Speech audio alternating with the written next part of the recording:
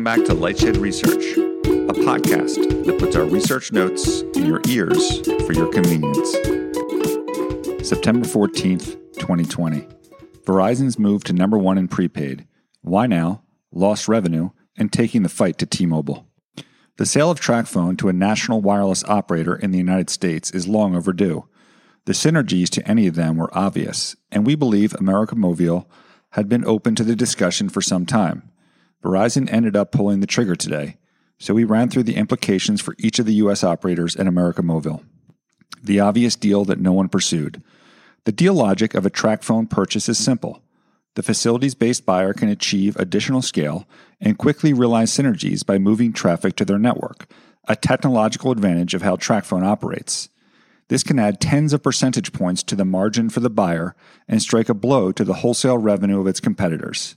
In addition, America Movil has long traded at or below 5 times EBITDA, so the purchase could be completed at an attractive premium multiple for the seller, but given the easily achieved synergies, dramatically dropped the post-synergy multiple to the buyer. We believe TracFone has been open to a sale for years, especially after the untimely death of its longtime leader and great person, F.J. Pollock. We asked America Movil management this question sporadically on quarterly calls and investor meetings over the years. We added one of those exchanges at the end of the note for your amusement. We discussed the logic of buying TracFone with executives at all the national wireless operators. This deal was always obvious to us and therefore a lost opportunity for T-Mobile to take away an estimated $2.1 billion of wholesale revenue from Verizon and prevent it from becoming a real competitor in prepaid. AT&T might have had regulatory approval issues. We do not believe this was a process initiated by America Movil. Verizon prepaid jumps to number one from irrelevant. This deal will make Verizon the largest prepaid wireless operator in the United States overnight and further increase its overall phone subscriber share to 39%. TracFone has more than 20 million prepaid subscribers, more than any prepaid service provider in the United States, although T-Mobile was going to edge them out for the top spot in Q3. Meanwhile, Verizon is virtually non-existent in prepaid with 4 million subscribers, the lowest of any of the major operators and less than half of Dish. Why now? Historically, Verizon has not put a strong effort into growing its prepaid business. It is instead focused on higher credit quality postpaid subscribers. But Verizon has a new CEO that likely has a different viewpoint on prepaid and the risks to overall revenue growth. It's still unclear whether his viewpoint on millimeter wave is different than its predecessor, but Hans Vestberg has also dumped plenty of Verizon's media assets. Gearing up for the T-Mobile fight. The outlook for Verizon's postpaid revenue growth is less certain than prior years. It faces stronger competition from T-Mobile, which plans to differentiate and take market share by deploying its deep mid-band spectrum position. Taking the fight to T-Mobile in prepaid could be a new and interesting narrative for Verizon. We already suspect they might be gearing for a fight over T-Mobile's ability to bid in the C-band auction. How much do they pay? Verizon is paying $6.25 billion, or $6.9 billion after achieving other milestones, for TracFone. This equates to 6.5 to 7 times our 2020 TracFone EBITDA estimate and $300 to $330 per subscriber. It's important to note that the EBITDA used in that calculation is based on TracFone margins that jumped 50% in 2020 from historical margins of around 10%. The higher margins at TracFone are a result of newly negotiated price terms with the underlying networks. If we assumed a historical peak margin of 10% at TracFone, the effective purchase price rises to 9 to 10 times our 2020 EBITDA estimate for TracFone. But it's the synergies. We estimate that Verizon operates its wireless business at a 60% EBITDA service margin. We don't think it can improve TracFone's EBITDA to that level, but there are likely tens of percentage points of synergies available to Verizon upon close of the TracFone deal. Those synergies are partially offset by the fact that Verizon was the underlying network for 13 million of TracFone's 21 million subscribers. That's about 60%.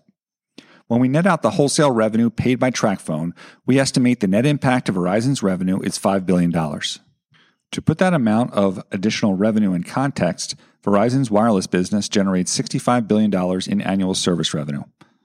Post-synergy multiple less than 5 times. We believe the net impact of these factors lowers Verizon's post-synergy purchase to less than 5 times EBITDA multiple. We do not believe the cost to achieve those synergies are material based on the ease by which TracFone has been able to move traffic between networks without SIM card changes. However, it's likely that TracFone has some minimum multi-year wholesale revenue deals with a portion of its subscriber base that could lengthen the time it takes for Verizon to realize synergies. We believe these longer-term commitments represents less than 20% of TracFone's traffic. Regulatory risk. There are no FCC spectrum licenses changing hands, which materially reduces the regulatory risk of approval. Putting the Verizon brand behind the multiple TracFone prepaid brands will likely increase their competitiveness in the market. As for the DOJ, Verizon's prepaid market share post-deal will rise to 34%, compared to 28% and 25% at T-Mobile and AT&T, respectively. T-Mobile's share of prepaid was 41% prior to its divestiture of Boost to Dish, and there was far greater regulatory implications to that deal. The prepaid share compares to postpaid phone market shares of 41%, 29%, and 28% for Verizon, T-Mobile, and AT&T, respectively. In terms of total phone share, it takes Verizon up to 39% from 32%. We don't think this triggers material deal risk. Regulatory risk does give Verizon some protection on an over-the-top bid from its peers, as the market share implications of a purchase by AT&T or T-Mobile might cause some problems. We also suspect that there is a no-shop clause in this deal. Can Verizon's network handle the additional traffic? We estimate that Verizon is already carrying 60% of TracFone's traffic. We expect it to move another 20% of TracFone's traffic, 3 to 4 million subscribers, to Verizon's network within the first 12 months of closing. This is manageable, but still could cause some concern as the transition will likely occur before Verizon can realize any capacity benefits from C-band spectrum. As noted above, a portion of the remaining TracFone traffic might be tied up in multi-year contracts, but some of that will transition in year one. AT&T impact. AT&T once owned 10% of America Movil, and former AT&T CEO Randall Stephenson sat on its board of directors. In those days, the majority of TracFone subscribers used AT&T's network. The relationship cooled most notably since AT&T's purchase of Nextel Mexico and iUSacell in 2015. We estimate that AT&T is now generating $500 million of wholesale revenue on 3 million TracFone subs, which represents just 14% of TracFone's subscriber base. We estimate the loss of this wholesale revenue within the first year of closing would have a 1% impact on AT&T's total wireless service revenue and a 1.5% impact on wireless EBITDA, assuming an 85% contribution margin. T-Mobile impact. We estimate that T-Mobile generates $650 million of wholesale revenue from TracFone on 4 million subscribers. That wholesale revenue might be stickier than others, but it is ultimately headed to zero. However, this is largely irrelevant to T-Mobile given its annual wireless service revenue of $54 billion. Purchase makes Dish buy of Boost look attractive. Dish paid $1.4 billion for 9.2 million Boost subscribers, and Verizon will pay as much as $6.9 billion for 21 million TracFone subscribers. The ARPU profile for Boost and TracFone is similar, but Boost's churn rate of 4.3% is less favorable than the 3.6% churn rate at TracFone.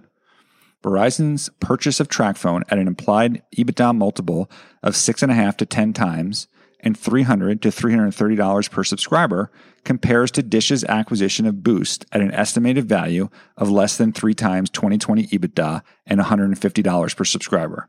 Verizon will be able to move quickly to realize synergies on the 8 million TracFone subs that are not already on its network, which would make the takeout prices more comparable depending on execution. I included a Q&A exchange from 2015 when I was asking Daniel Haj about the deal. Feel free to hit up our site to take a look at that. Thanks for listening. Have a great day. And don't forget to subscribe to our weekly podcast as well. Thanks.